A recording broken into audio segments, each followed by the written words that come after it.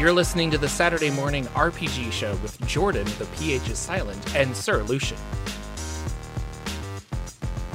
Hello, ladies and gentlemen. Welcome to a special premiere episode of the Saturday Morning RPG Show. My name is Jordan, with a silent PH in the middle, and I'm joined by my wonderful co-host, Sir Lucian, over at Sir Lucian Gaming. We are back-ish, I guess. We're trying out a Friday night stream. I have good news is that all of my home construction officially finished today. They drilled the last hole, they said goodbye, and I'm going to get a big bill in the mail, and that'll be fun. Yeah, but it means that my game room's back. So we got the carpets cleaned. I cleaned them super good because I had a lot of drywall dust everywhere. And you can't see, but it's still like a mess over there. But I'm going to reorganize my shelves and my books and get things back in order. But I'm just excited to have my space back. So now we know what you're going to do on your Saturday is you're going to clean your room is what I... No, yeah. Like last, what was it? It was 4th of July weekend. I just cleaned. Like I took mostly everything off of the shelves and individually dusted it and cleaned it and then set it aside. And I had to do that with books and anything that I had on the shelf. And then after that, then I could okay, I think I want this shelf here and I want this shelf here and stuff. So once I get it more pretty, I've been taking incremental photos and videos. I'm going to make a video for the channel to be where have I been for the past 3 months? And it was funny. They quoted us 6 to 8 weeks, and it ended up taking, I think, 13 weeks to get it finished. So it was... This is the plot of The Money Pit, as far as I know, if you ever watched that movie. It was a rough 3 months, but or four months. Now, no, 3 months. Luxury.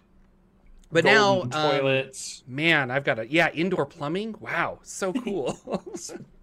An oven, I can cook food. But yeah, so it's been good overall. This will be nice to get back to normal and to be making YouTube videos and stuff like that. You weren't playing any games at the house, right? Yeah, we were. I was trying to be any table games. Yeah, I was trying to be out of the house as much as possible. So that's why I actually started going to my local game store, and I met some really great people there. And they've been doing these Friday night quick shots. So every other Friday, this guy just organizes it out of the goodness of his heart. I'm like, you're awesome. And he's actually the same guy that's helping me organize DCC Day at the game store. And so I like my other game store, the one that's closer, but this one's a little farther away. But the store itself hasn't been very outgoing in trying to but that guy, amazing. And he's just I just love games. I'm like, that's great. And it's pretty consistently busy, they have overflow tables and emergency DMs in case something gets too big. And it's okay. So yeah, it's interesting how when you do have that really enthusiastic person who's really willing just to dive in and do a bunch of stuff, whether he or she knows people will come or not. Yeah. But then groups and people can kind of feed off that energy, that enthusiasm, and it can just build its own little community and spot because there's that one driving force that says, I'm going to make something here that's a nice little shiny star, and all these little people are like, hey, look at that little shiny thing. Let me go there and see what's going on. Well, and it's and a lot of them are just game masters and dungeon masters, and I pitched hey, I like DCC, and they're like, we've never played it, and I was like, cool, well, I'll run something, and that didn't work out because I was busy. And things fell through, but I was talking about DCC Day, and they were like, oh, well, we should do that. And all of a sudden he's like, well, I just ordered a whole bunch of DCC Day stuff. And I was like, oh, okay. And he's like, and I convinced the store to go in on it. So they bought a bunch of stuff, and we're just gonna do that. So these other two guys have never ran Dungeon Crawl Classics before, but they're like, we're going to run funnels for the first time. And, they're familiar enough with RPGs that they'll be like, I think it's fine. I know what a saving throw is, kind of a thing. So we had a meeting yesterday and just kind of went over what we're going to do it's next Saturday, the 22nd. And so we're going to have a guy in the morning, and then I'm coming in the afternoon to watch the afternoon shift and run games and do things. But this is the kind of I don't know, like activity you want. Cause you like, especially with RPGs, you love games and you're like, I want to find cool players. I want people to play games. And this was like the perfect place to do it, you know? And that guy, very cool. God bless him. He's organizing a whole bunch of stuff and he's not getting paid a dime from what I know. So I'm like, thank you. I feel like I want to call them and just say, when Jordan's in the store, if anybody says DCC, everybody has to shout out, now take a drink. Yeah. Usually somebody's like, yeah, I heard about this game called DCC. And I just like pop up from around a corner. Hi. And they're like, do you work here? Oh, no, not at all. But you summoned me. Let me tell you about our Lord and Savior Dungeon Crawl Classic. Here's your Kool-Aid. So yeah, so that's cool. Well, DCC Day's coming up, July 22nd. We got the adventure here, and it's called Crash of the Titans.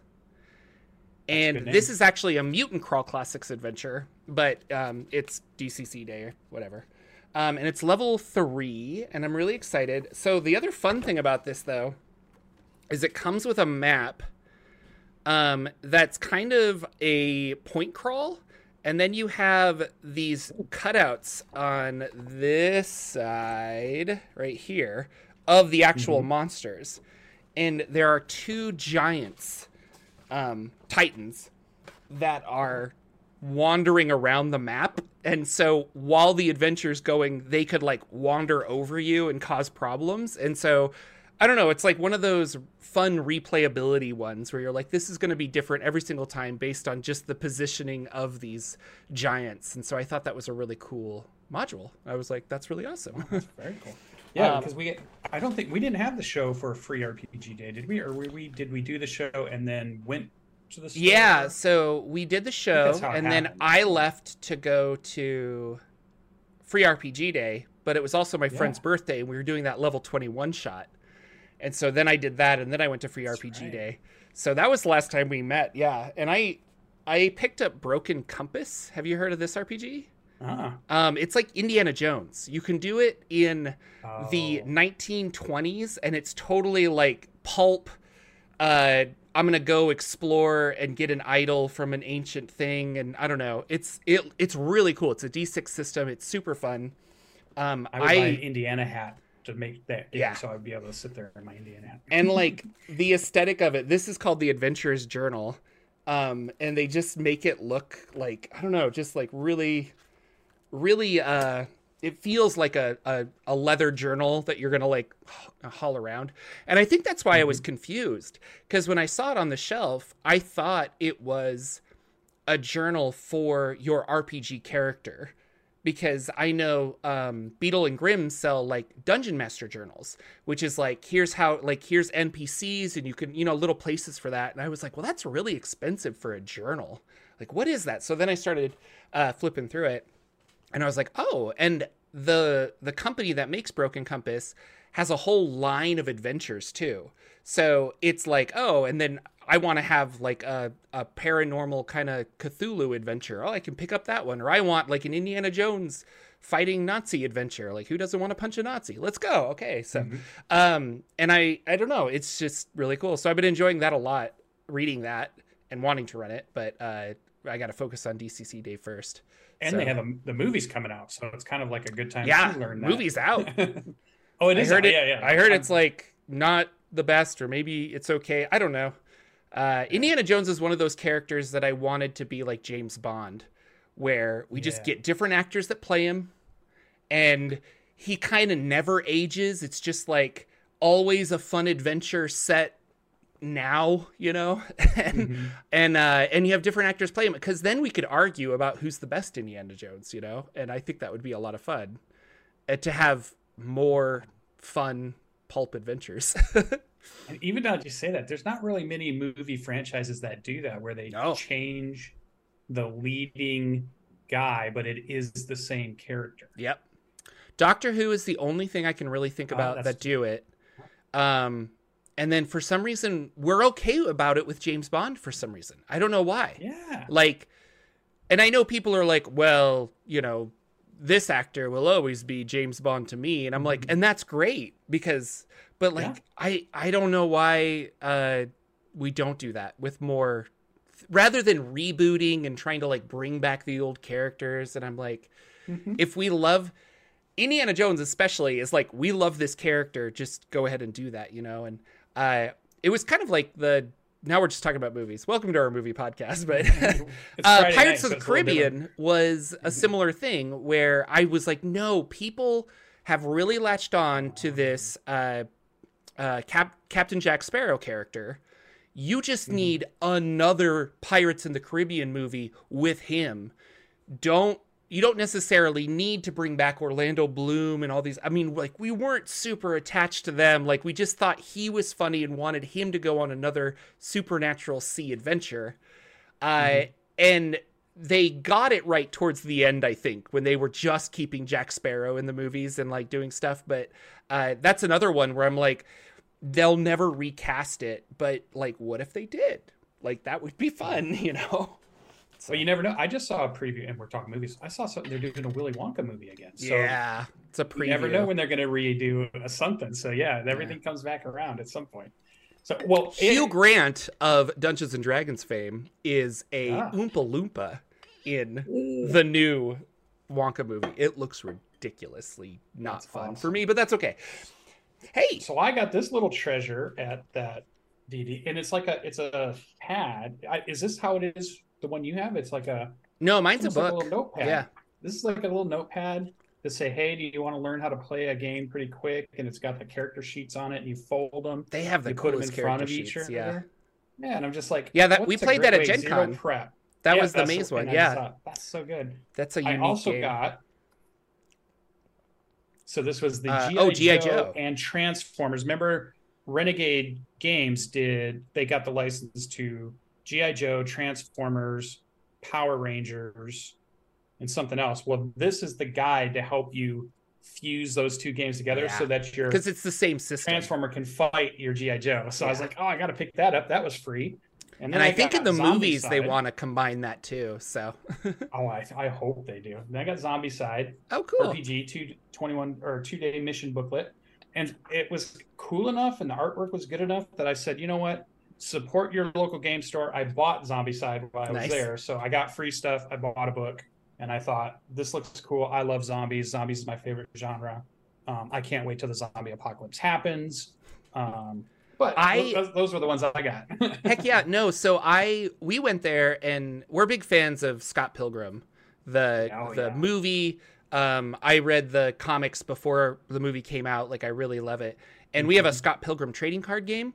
My game store, I went in for free RPG day, but they were having a sidewalk sale of all of these like really expensive stuff that they couldn't really get rid of. There was like 7 Spelljammer box sets. I felt so bad. I was like, oh yeah, people aren't buying those, are they? And it's the special edition. Oh, that's rough. I'm not going to get it, but that's okay. I was like, I already have it. But they had a Scott Pilgrim game that's normally $200. It's got these Scott Pilgrim miniatures, and it's like a fighting game and a tactical miniature battle league game with Scott Pilgrim characters. That's cool. But it was 75% off, so I got it for $50. And I was like, yep. And I picked up the box and I was walking out, and then the lady's like, oh, did you get the second box? I'm like, no, I just want this one. And she's like, no, the game is in 2 boxes. So now I'm carrying around these 2 boxes. I was like, this is the best deal ever. For a great deal, yeah. So then I got that. Cool. And of course, because I spent like over $100 for free RPG day, they were like, oh, you can have some other free stuff. So I got something else that is lost because everything's in boxes. But yeah. But it was fun. I had a good time. It was nice that on that day, they had a sign on my comic book game store that said, hey, we're moving over the holiday weekend. So it was like that was happening. And then 4th of July happened. They shut it down. They bought a new store that has more footage across the street in a building. Oh, that's good. Yeah. And then I just went this last weekend to the brand new store with all the new stuff in there. It looks like it's going to be cool because they're setting up a lot more play area stuff too. So I think it's going to be cool that they're going to start having a lot more events is what I'm hoping. A lot more people doing stuff like what you're talking about. So I'm hoping that my new comic book games, not new, but new location comic book game store is going to be doing that stuff too. It's still, I mean, I don't actively play. I mean, I've been playing a lot of Magic the Gathering Arena, I guess, lately. But like, Magic still is the reason those places exist, and it blows me away because Card we games. go for Friday night quick shots, and it's like I'm always walking through and I'm like, is there a party going on? And it's just like hundreds of people in the front playing Magic, exchanging Magic cards, doing some kind of a Magic something or other, and I'm like, yeah, wow, this is okay. And then I go back in the corner and there's like 12 of us waiting to play an RPG, and it's like, okay. But very cool. Hey, I made a thing called Mechagoons and I released it. How cool is that? That Yeah, is cool. I'll put links down below, but if you just go to the jorphdan.itch.io, jorphdan.itch.io, you'll find it there. And it is free. You can donate. I have like a $5 suggested donation because I'm like, I don't know, I think it's worth $5. But if you put 0 in there, you can get the game for free. The whole thing's in Creative Commons. I just kind of was like, this is an experiment to try publishing on itch and things like that. But friend of the show, Lex, gave me a warm review. He was like, this is awesome. I was like, oh, thank you. So it's kind of fun. And then I have some people that we're going to run through a couple of scenarios. And then I've already got ideas for kind of expanding it and stuff. Lex had a really good idea of turning it into like a pseudo miniature game. Like instead of Theater of the Mind, actually like and then the monsters could be D12s. And as they take damage, you rotate the number so that you know, like, oh, that guy's like super hurt because he's a 4 on the die. And I was like, that's brilliant. So we might be writing some stuff there. Should be some fun. supplemental something. rules I don't know. coming I out. probably got to write a couple adventures and be like, here, play. Yeah. But that was really fun. So it's super cool. Go check out Mechagoons. Let me know what you think. There's actually Yeah, go ahead. Oh, there's a link in the document, in the PDF for Mechagoons, that takes you to a Google form where you can like leave me feedback. And then I'll always have it, and it'll be in the in my Excel on Google Sheets, and I can go check it and be like, oh yeah, that's cool. And you don't have to, but you can, and I think that's awesome. So I thought it'd be a good way to leave feedback if you were interested in doing so. Yeah. How did you land with what you want to do with your art? It is mostly AI stuff. Yeah. So I generated some things on Midjourney, and then I photoshopped a bunch of other stuff, and then I used some public domain images and I photoshopped those as well. And when I say Photoshop, like I bought a Waco drawing pad for my computer. So it was a lot of like tracing and fixing the images and stuff. But yeah, that's a hot subject. Not a lot of people are like gung ho for the AI art. But again, I was like, but it's making it free. And then the more I looked at it, I was like, if I don't have the art, I just feel like it doesn't feel like a real project, you know? So, I included it. There has to be some inspiration. Yeah. So I included it. Have you talked because... to Lex about it? I wonder what Lex's point of view is on that whole. Because he builds and makes lots of cool RPGs. I know he gets artwork from different places. He pays his art. Yeah. Does. Yeah. So, get it. 5B that came out, that was entirely public domain images. And he was very upfront about that. He's like, I did this public domain images because I want it to be as cheap as possible. I want it to do this. And so, but he was like, and they're all listed there. Like, he's like, this is where I got the image and stuff. But it worked. It worked really well for 5B. He's actually working on a supplement right now. I don't think this is like super secret knowledge or anything, but I know that he hired an artist for that specifically. And I think if he actually gave me a bunch of names of artists that he was like, because he scours like Twitter and I'm on Twitter all the time, stuff. like that guy I like, this person I like, that person I like. I'm gonna keep and that. he found a really good one that like fits the style I'm kind of going for, and I was like, okay, but I just don't have the money for it right now. So that was another thing. I was like, if people buy it, if it kind of takes off, and then I don't think it will take off because it's just a hack of Tunnel Goons, and how many people just kind of want to play Tunnel Goons instead. But I like the idea of it. And it was an exercise in writing for me. And I've been upfront with that too. Like, I'm like, I think games are cool. I want to design games as well, you know? And so this is like, but it's not, I guess what I'm trying to say is it's not a hey, I'm going to screw the artist and I'm going to do all this other stuff. Like I totally want to support the visual artists, because I think that those people can capture the overall aesthetic for the whole book so much better than me trying to, like, you know, bash little images together and make it work. But I just don't have the time and money right now. So maybe eventually. But it's a hot thing on Itch. A lot of people don't like that you use AI art, and I understand. Camps have been drawn for sure. There's a line and, out there, and people are picking sides. I decided to be upfront with it, so there's like a disclaimer that's like, "Hey, this is what I did with the art." But and I don't know. I haven't gotten any negative feedback yet. Like, there's probably people who are rolling their eyes and are like, "Okay, I'm gonna block this guy or not listen to him or something." But for the most part, you know, people are enjoying the game. That's part of it. So crazy. Screen Actors Guild is on strike. This just happened today or yesterday. I think it was yesterday. So we have the writer's strike. And the reason I bring up the Screen Actors Guild strike, which means all of our celebrities can't make movies or TV shows and things like that until the strike is resolved. This is kind of a big deal. Actually, it's a very big deal in the entertainment world. But I was wondering what is going to happen for Critical Role, because they are all SAG-AFTRA actors. And I don't know if podcasting or streaming on Twitch count as stuff like that. So it was something to think about. I'm not really sure how it's going to work out. Because with the strike, you can't do stage performances either. So it's this weird, where does tabletop RPG content kind of fit in for you, you know? Like, I would look at that and be like, that's a total staged thing. But I wonder if, like, on paper, legally, they're like, oh, no, you can do that. And you're not violating the guild because you're not creating revenue for somebody else, but they are their company. So I don't know. It's kind of interesting. I wonder if their parent company, the Critical Role that they've created, I wonder if that company actually pays the SAG-AFTRA stuff, and then that money comes back to them as, like, working talent, or if it's just you're our CEO, we pay you, kind of a thing. Right. So, and then it's not through that, and they can keep going. But it'll be interesting to see.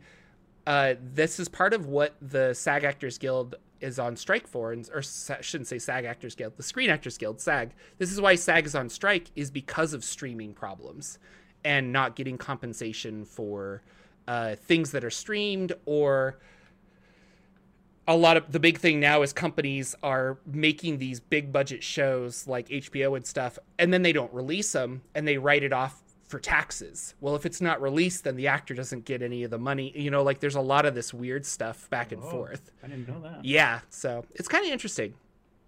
And I just want to bring it up because Critical Role is huge, and it makes me wonder if, like, I don't know, or even Dimension 20. A lot of those guys are SAG actors as well. So very interesting. Yeah. Wizards of the Coast news, though. Bigby's Guide to Giants is coming out. That is the next book. And I was trying to think about Fizzbands, and I don't think that was a majority monster book, but maybe it was, now that I think about it. Like, here's a little bit of lore on dragons. Here's some subclasses that you can use. And then here's a whole bunch of draconic monsters. And it was that. And I don't know why my brain is making it out to be more of a lore subclass book. It was not a Xanathar's. It was nothing like that. So I was a little taken back when I found out that the Bigby's Guide to Giants is actually, like, 70% of the book is just monsters. And I was like, do I really need more monsters? Do I really need more giants? I don't know. Especially with, I mean, there's so many monster books, and Colville's monster book's going to come out soon. And Tome of Beasts, I have all of those. Genre. Like, I don't know. Well, and it's easy. Oh, and no, it's the Dungeon Denizens by Goodman Games. Like, I'm going to get that one. And I think I will be overloaded on monsters, but who knows? I don't know. Monsters are also a great source of inspiration when you're like, wow, what do I want my players to do tonight? And you flip through the book and you're like, yeah, I was looking for that random, I don't know, snot ooze like came out of the giant's nose. You always want to give your players something they haven't seen yet, or they might not know, and you have that fun of being able to describe it and see what they do. Yeah, because man, even the monster manual is just like has so many monsters in it. I was thinking the other day that what I really want next is a book of, and this should be my secret. Okay, nobody make this, because I want to make this. I want to make this. Is TM copyright #TM. Yep. I want a book of villains. Like, I want, here's a villain. Here's like his vices. Like he's going to be seduced by money no matter what, kind of a thing. And then make that a template or something that I can put onto an existing monster. So it's like I have my villain, and then it's like, oh, he's a vampire, and all of a sudden I take a vampire over here and I kind of mash the two, and I've got this really cool villain that will last for maybe 3 or 4 sessions, kind of a thing. Has motivations, has a reason that he's doing stuff, wants to antagonize the party because of X, Y, and Z. So, and I know that 3rd edition, or maybe it was 2nd edition, had a book called Book of Villains back in the day. And that's where I got like some of my Vecna lore and things like that out of it. So I'm like, that's kind of what I want to really help me build a campaign. I was thinking Colville has a little bit of that, I think, in the book, because he was talking about like putting villains in sub bosses and like, things in his book. So that was kind of where I was thinking as you were talking about that. I was thinking, I think the one that's not out yet. Yeah. I should, because I know he's got. Well, I need to read the Venture Maidens book, because she was talking. Celeste was talking in her Venture Maidens book that they have some templates to put over existing monsters. So it's like, instead of giving you a whole new monster, it's like, here are 5 ways to make trolls different, and then you can like apply this to trolls or something. And we already see that, like, you buy a new book and you're like, well, the giant book is a perfect example where it's like, here's a mind flare giant, here's a this giant, here's a mimic giant.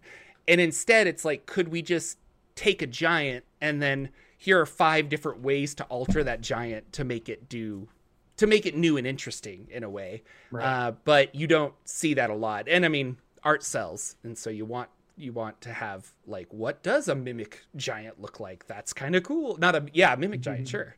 Like, I like that idea. Giant ooze. A giant ooze. That was my pitch for the Dungeon Denizens, was I wanted an ooze creature that was also like ooze/giant. And it was because it was like a ball of snot that came out of a giant's nose. And so it was just this really sticky snot. And sadly, he came back sentient. And he was like, I have a lot of, sentient, of course. But he's like, he came back and he's like, I have a lot of oozes. I don't really need any more. And so that's when I'm like, Corgi Fae, Unicorg, boom, grants you wishes. And he was like, that's awesome. So, so there we go. The corgi, but it's not really a monster. That's just like a cool pet, right? That really wants to fight the corgi unicorn. Yeah. No, I'm excited for when those rules actually come out, because I wrote it that the corgi, the unicorn corgi, fey corgi, he has all of these ways to escape, and so the idea is that if you capture him, he'll grant you a wish. But when you like try to grab him, he can reaction teleport away, or, all these things. So I think it would be a fun challenge of like, guys, we can solve our problems if we can catch one of these fey corgis, but they're really hard to catch. And how do we, and so it's not so much like attacking it. It doesn't have a lot of hit points or something, but it does have a lot of ways to get out of danger and to escape. And so, very cool. Anyway. And then last but not least, Humble Bundle came out with Say that 3 times quick. Yeah. Ooh. Red leather, yellow leather. Has a classic sword and sorcery RPG, Humble Bundle.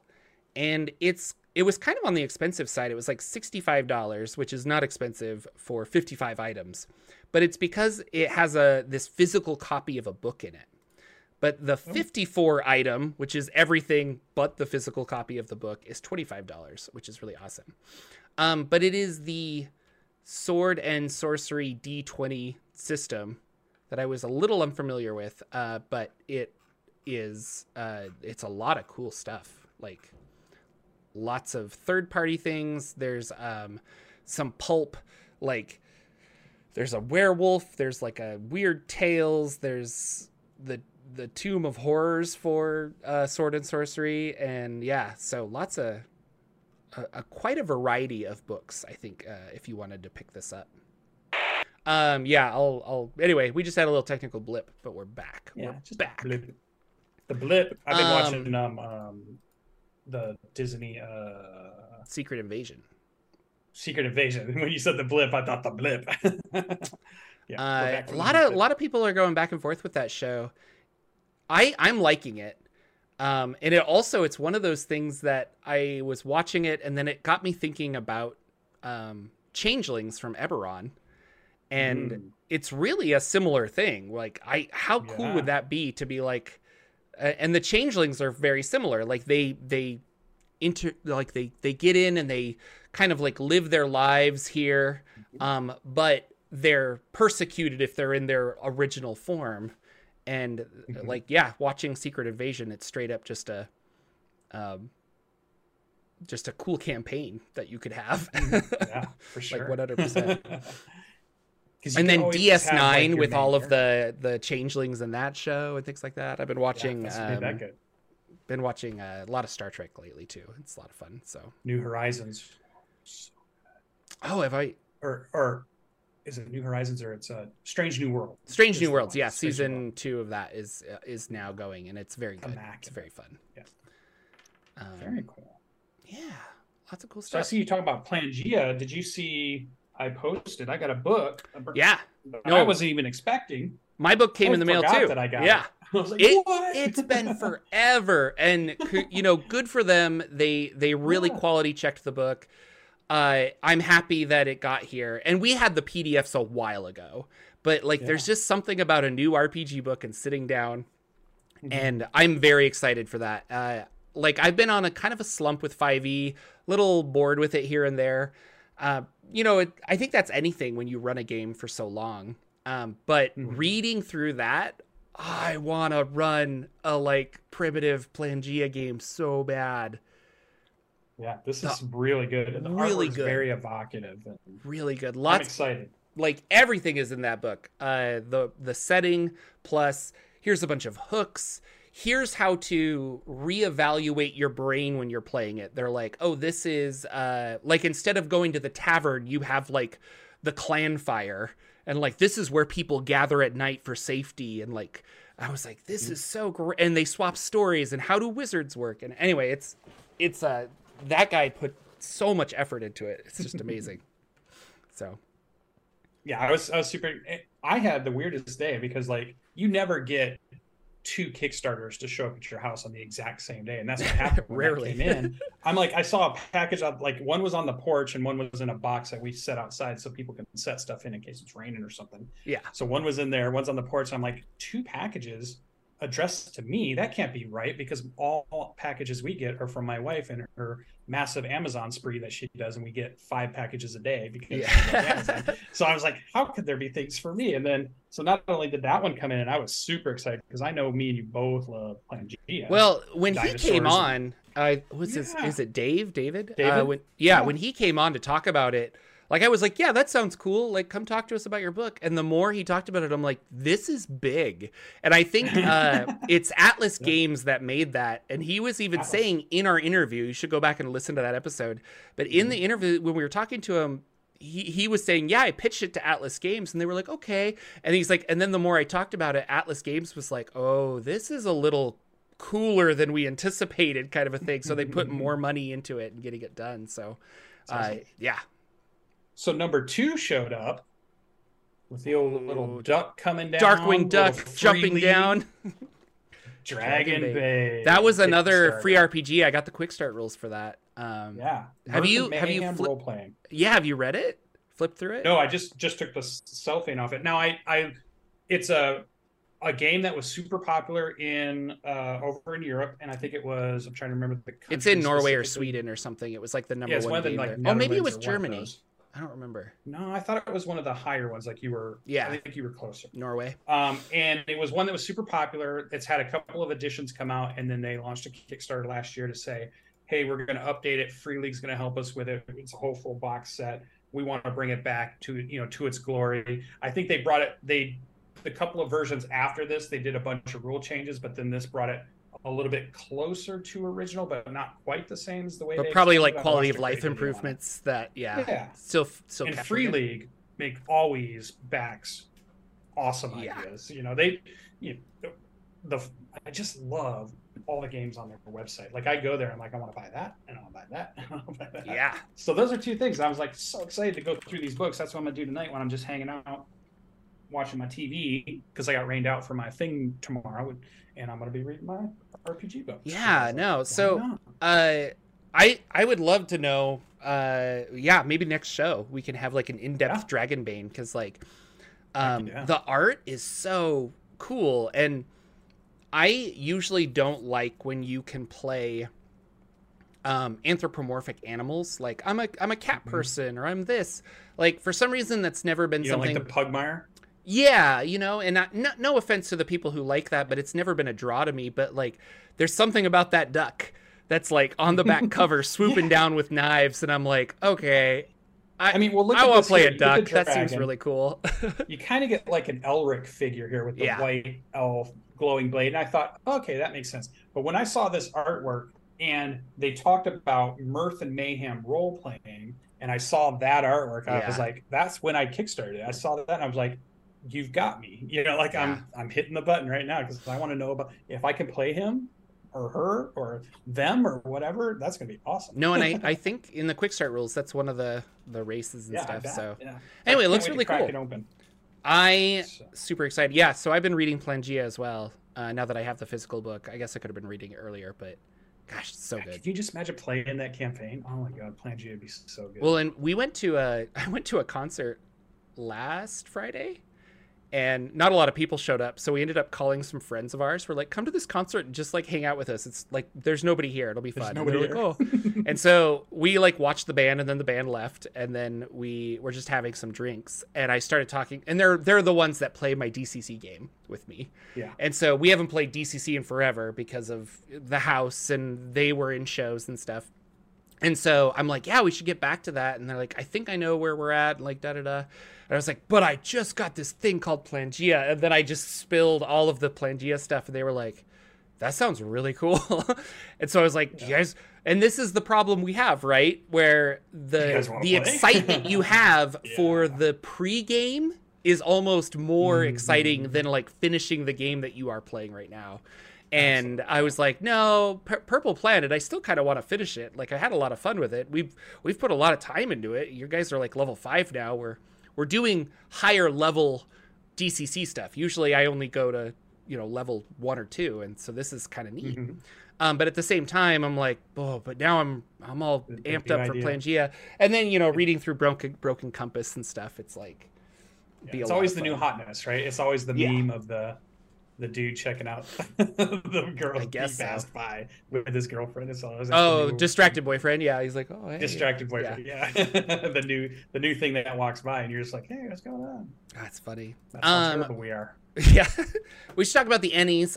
They are out. I'll put a link in our notes. I perused it. But I didn't. I haven't voted on anything, and the only reason I know it is because Seth Skorkowski. Oh, it's the voting time. I was like, yeah, okay. The voting, not the winners. So they want you to go vote. But Seth Skorkowski is up for his second Ennie, which is really cool. If you don't know what the Ennies are, they're the indie game RPG awards, basically. And it's like they have a lot of different categories: best art, best cover, best overall product, best blah blah blah. But they also have like best podcast and best like online tool to help you play RPGs. So like Roll20 will submit like this innovation that we did. And there are judges, and it's a big, like, it's just like the Oscars where it's a big inclusive system kind of a thing. Is it at Gen Con where they announce it? Yes. Or is it just before Gen Con they announce it? At Gen Con, they hand out the awards. And they have like a big dinner and stuff that I have never attended, but I hear it's really good. So Seth is like, go vote for me or just vote, whatever. But I was like, you're awesome. Of course, you want to, you will get my vote. So the interesting thing about this one, though, is it's the first time a Wizards of the Coast product has been put in. And I guess anybody can nominate stuff, like you can throw things in, but like Wizards was never really like, we don't why they're like the Titans, but specifically it's the Radiant Citadel, that book. And so I think the authors of that book, which are all, they're all people that were contracted to do it. I think they were like proud of what they did, and it's like this is something of my culture that I wanted to bring to the game. Very varied cultures. So, so it's not like they're just like, hey, the 2024 Player's Handbook, we want to put that. Yeah, it's not that, but it's up for story and game of the year and things like that. So I thought that was really cool, but it'll be a little odd if they win. Well, maybe it won't be odd if they win, but I could just see all the hatred for Wizards of the Coast, and it kind of be like, ooh. But coincidentally enough, this is the year that Wizards of the Coast is coming back to Gen Con. They haven't done that. So in many years. We've had many shows where we've talked about they don't even have to come. They'll never come. They're not going to. I think they are unburning bridges. They need to reconnect. And so, they need to reconnect with their community for sure. And they've had a lot of videos out with talking about Player Handbook 2024, which I know there's a big contingent that hates that naming. That's kind of the naming they've been going with and pushing. I still don't know where the community lies with this. We won't know until it comes out, and then all of a sudden 5.5 or whatever. We'll see. But right now I'm just like, Player's Handbook 2024. It's the easiest way to differentiate it, I think. So there was a lot of videos right now about the Unearthed Arcana and even that stuff and all the changes they've been making. So they definitely upped their presence again on their webpage, YouTube page, if you're trying to track any of the stuff that's going on with the new D&D 5e stuff. So Todd's making lots of videos, and they've gotten smarter about social media. And I wonder who's behind it, because they're like, hey, we're going to have a playtest tomorrow, but I'm going to release this video today talking about the playtest. And it's because usually it's like the playtest is out and then they'll release like 5 videos at once. And I'm like, what are you doing? Like you space this out kind of a thing. But now they are. And I think it's working better for them. Get ahead of the hot take, right? Just like, here's where our mind was. It's nothing crazy or weird. We thought this thing and we wanted to try this thing. Now here it is. You guys see it tomorrow and let us know what you think. Versus everybody just goes and lambaste something or finds something, and then they're reacting to some uproar of some sort. Versus, hey, here were our thoughts and stuff. And I can listen to Jeremy Crawford talk about game design and the way they think about it, because you can tell those people are very sincere. I'm not talking about the marketers or the there's bad money people there for sure, but sincere about making something people will like, and crafting something and lovingly adjusting it, and you can just tell they're into it. And I can listen to them talk, and they're smart about it too. It's like, it's not just willy-nilly. They really put a lot of thought into it, and they're brilliant. Chris Perkins and Jeremy Crawford, it's a great team. I love listening to them talk about why they would do a different change or what they're trying to accomplish. And maybe the change doesn't accomplish that, but that they're like, we're going to try this and just see if it will. So, and they're really good, especially with 5th edition, of like, we want Dungeons & Dragons to be accessible and open to a lot of people, but it also should feel like Dungeons & Dragons. And I think that was the big thing with 4th edition, where it's like, okay, you made a game called D&D, but like, can we all agree that like D&D has a feel to it, And I always bring up Monty Cook, but like, Numenera has a feel as well as it's just this game system. And can you imagine if they made Numenera 2 and it's like, all the things are named the same, but instead now you you battle on grid-based combat with sticks and what? Like, people would just be like, that doesn't feel like Numenera to me. And so with this 2024 update, I'm curious. I think I said this before, but like, Lex's 5B is giving me hope for the PHB 2024, because I'm like, how can this new thing be balanced with the older 2014. And I shouldn't say the word balanced, but compatible is a better thing. Mm-hmm. And I think it will be compatible strictly because Lex followed the same skeletal framework of the SRD to make 5B, and you could have like a full character and a 5B character, and they work pretty well together. So I'm like, and thinking back about the sidekick rules that they came out with, and then evolving a sidekick into a full character, if somebody's actually like, I actually want to like play, can we do this? Like you can do that. And so I'm like, I think it'll be a similar thing where you can have my 2014 Ranger, and he's not doing too good, but we can evolve and kind of shuffle it and make it into a better thing. So I don't know.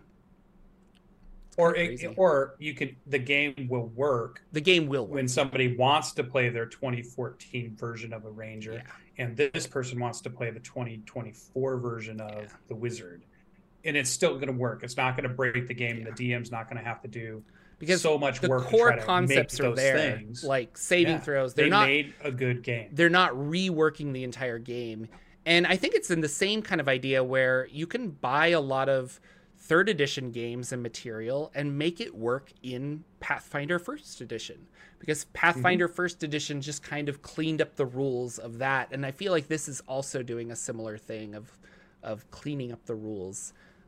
You definitely, like, if you're building a 2014 cleric, you're going to have to follow those rules, but there are little things like, oh, part of playing a class is picking a race. Well, in this book, it says that I can apply my ability score any way I want, so I'm going to do that.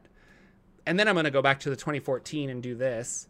But it says here that, and I think there'll be a lot of mashups and stuff, but it'll be a fun test, which I'm sure they're testing it. But it would be really interesting to let's run through a scenario with 2014 level 3 characters and run through that exact same scenario with level 3 2024 characters. So, and I'm sure somebody will do like a study long down the line and talk just about how elegant the mechanics of 5e really were, because it allows so many people to build things that are compatible with it.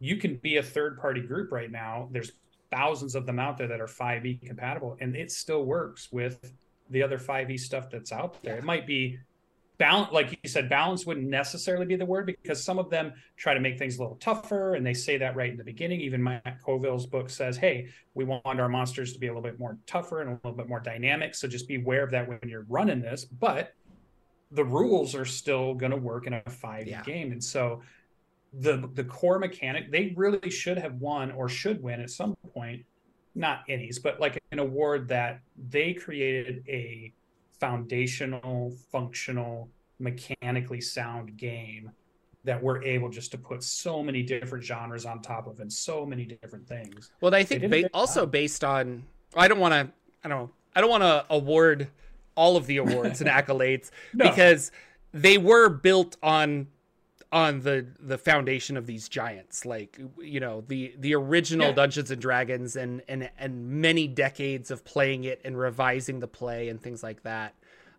So I understand why people thought third edition was going to be the be all end all. And so, although I will say it did mechanically break down. That was the thing. It starts to mechanically break down at a certain point. And then 4 came out and people were like, this is like a very tight mechanical game, but it's almost computer game, or it was almost like too much one way, right? So then it didn't win a lot of awards or win a lot of hearts in the community. And so it's just like, in first edition, it was cool, but that mechanic broke down pretty quickly too. Like, you couldn't get to 7th or 8th level in original, I thought. Well, so do you think that run off the rails? Do you think 5th edition will break down mechanically? Because this idea of like feats at every other level and all this other stuff, I was like, man, it's going to get bloated. I don't know. And I finally have experience of playing a high level character in a long running campaign. Yeah. We're levels, 16 or 17 at this point, and the game is not broken. The DM is not like, that's it. I mean, you guys have gotten so many abilities, you've gotten so much stuff, the game just can't run anymore. And you could get to that place in some of the other versions of things are just broken and it's not working quite right. Or it was broken enough that the DM had to spend a lot more time fixing those things to make it still work right. So you as a player may say, well, I played games back then and it didn't feel broken to me, Lucian, but that's probably because your dungeon master is really good at fixing things in the background to still make it all really well, maybe good. Your dungeon master. I don't think 5e really needs that as much. Maybe Danimal's really good at fixing things in the background. My Down Under dungeon master is probably one of the best.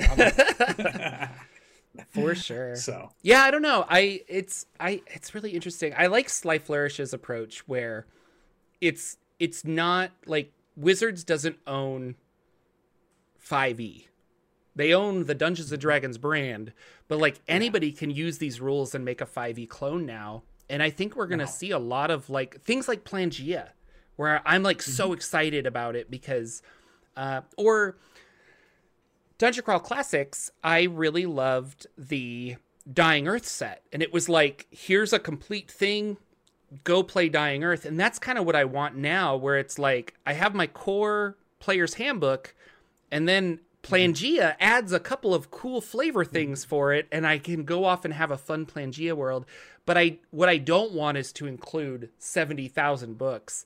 And I think D&D Beyond is going to be that, where I go to D&D Beyond and I'm presented with all these options, the list of and I'm like, as the DM, I'm going to be like, can we just not use D&D Beyond, because I don't want you to have silvery barbs. You're not allowed to take it. And they're like, well, but it's in my list. I don't care. We're not playing a Strixhaven game. I don't want you to have that. You know, I don't like this. I don't like this. And instead that's kind of the direction I was going with my, where there's more fun with restrictions than there are with everything is available.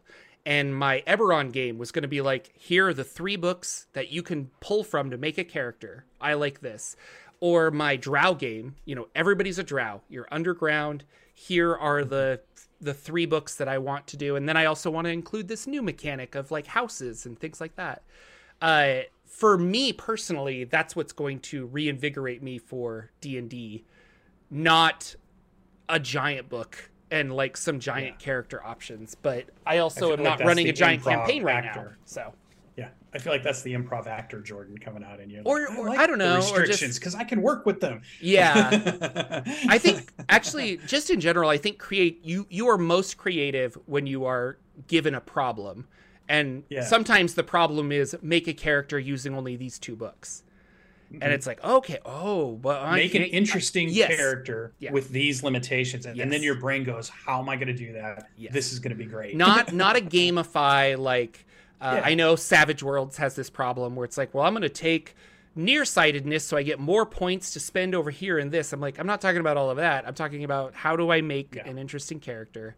And then you get players like my friend who will be like, okay, I have my character, but I need this 1 feat from this book to make it work. But like when they show you, you're like, you do need that 1 feat to make it work. This is going to be awesome. And you give it, you know, like, hey, you can have that. That's kind of how I am a duck with a cape and 2 swords. I need this book to get this character to work. I need it.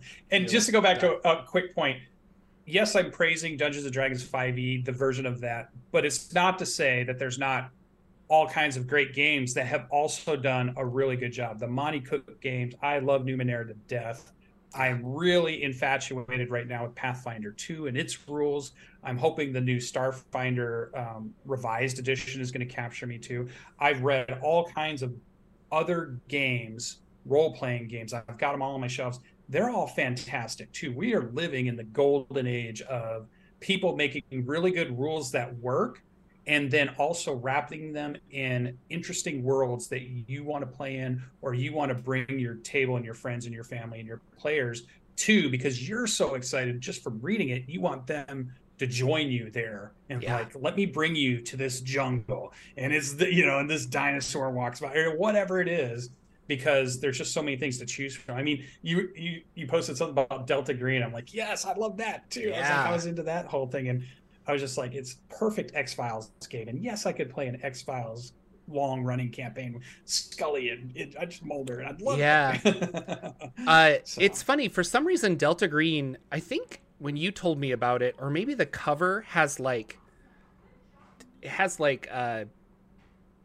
thought it was like an army thing. Not that you're in the army. It's a Vietnam jungle. It's got a chopper, but then there's Cthulhu like tentacles. And I think it was like the Vietnam jungle. I'm like, well, are you like military? I don't know. This is not my thing. But then somebody explained that you're the Men in Black. You're Mulder and Scully, and you're humans, but you have supernatural things to take care of. And it uses the Call of Cthulhu dice set, which I just finished playing Call of Cthulhu, and I'm like, okay, this is a cool system as well. Does story-driven stuff very, very well. And that's another, I just found a couple, I don't remember the name of the game, but there was another game I was looking at on Itch the other day, and it sounded like the world sounded really cool and all this other stuff. And I started reading the dice mechanics, and I'm like, no, not for me. But we're getting to this point where I'm like, I could take the world I want, and the system I think will make it work best, and I can play it, so. Modular D6 will make this work great. Oh, modular D6. Yeah, the one game I played in Delta Green, and it captured me, dude. I played that one session. I was like, I wish I could find a group that would play. But I got to play a U.S. Marshal, and the other player was an FBI agent. And then the other player, I think, was more of a park ranger that was in the area. And the story revolved around the park ranger had noticed something going on. They were Delta Green operatives, so we can get called in if our expertise is needed at a certain thing. Something's weird's going on. They decide which agent should go over there, and the FBI guy shows up. My U.S. Marshal shows up. We have specific skills that can help this ranger, and we're trying to figure out what's going on in this area that he works, and the whole story unfolds from that. And I was just like, it was one of my favorite one-shot, spent about 3 to 4 hours playing, unraveled. I felt like we could have filmed it after we were done as a pilot. Isn't and somebody would have taken it. Though? It was just so good. Yeah. So, and it reminded me a little bit of our Monster Heart game that we had played where Monster of the Week with our UPS guy. Yeah. The Monster of the Week one. Because that was the same one where I thought after that we were done with that and we played, several sessions of it, I thought I could see this as a sitcom with these characters, because it was so funny and it was so engaging and it was so fun to go through it. It just made, those experiences are the ones you want. And those are the ones you're trying to share with everybody. So, yeah, for sure. Very cool. It's love games. That's our show, ladies and gentlemen. Thank you so much for watching this fine day. I'm probably in the chat saying hello and all that stuff as I'm going to premiere this tomorrow. But boy, our busy schedules, it just didn't work out to do a live show, but I'm glad we got one. I am good for another couple, and then there's a weekend in August I'll be out. So yeah, I'm gone August as well, because I'm going to go to Gen Con. Are you going to Gen Con? Lucian is like plan A, but there could be a plan B, and then he's waffling back to plan A. So there's like all kinds of stuff in the mix. I just don't know officially what's happening yet. All right.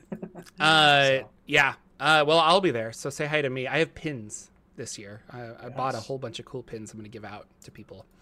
Thank you guys so much. This was fun. I miss talking to you, Lucian. We don't do enough. It is weird to be 2 weeks off or something and not have a chance. 2 or 3. It was a while. Our last show was 6/24, so yeah, it's been 3 weeks. Okay, we'll see you guys later, and thank you for watching. And check us out next week for DCC Day and another fabulous episode of the Saturday Morning RPG Show.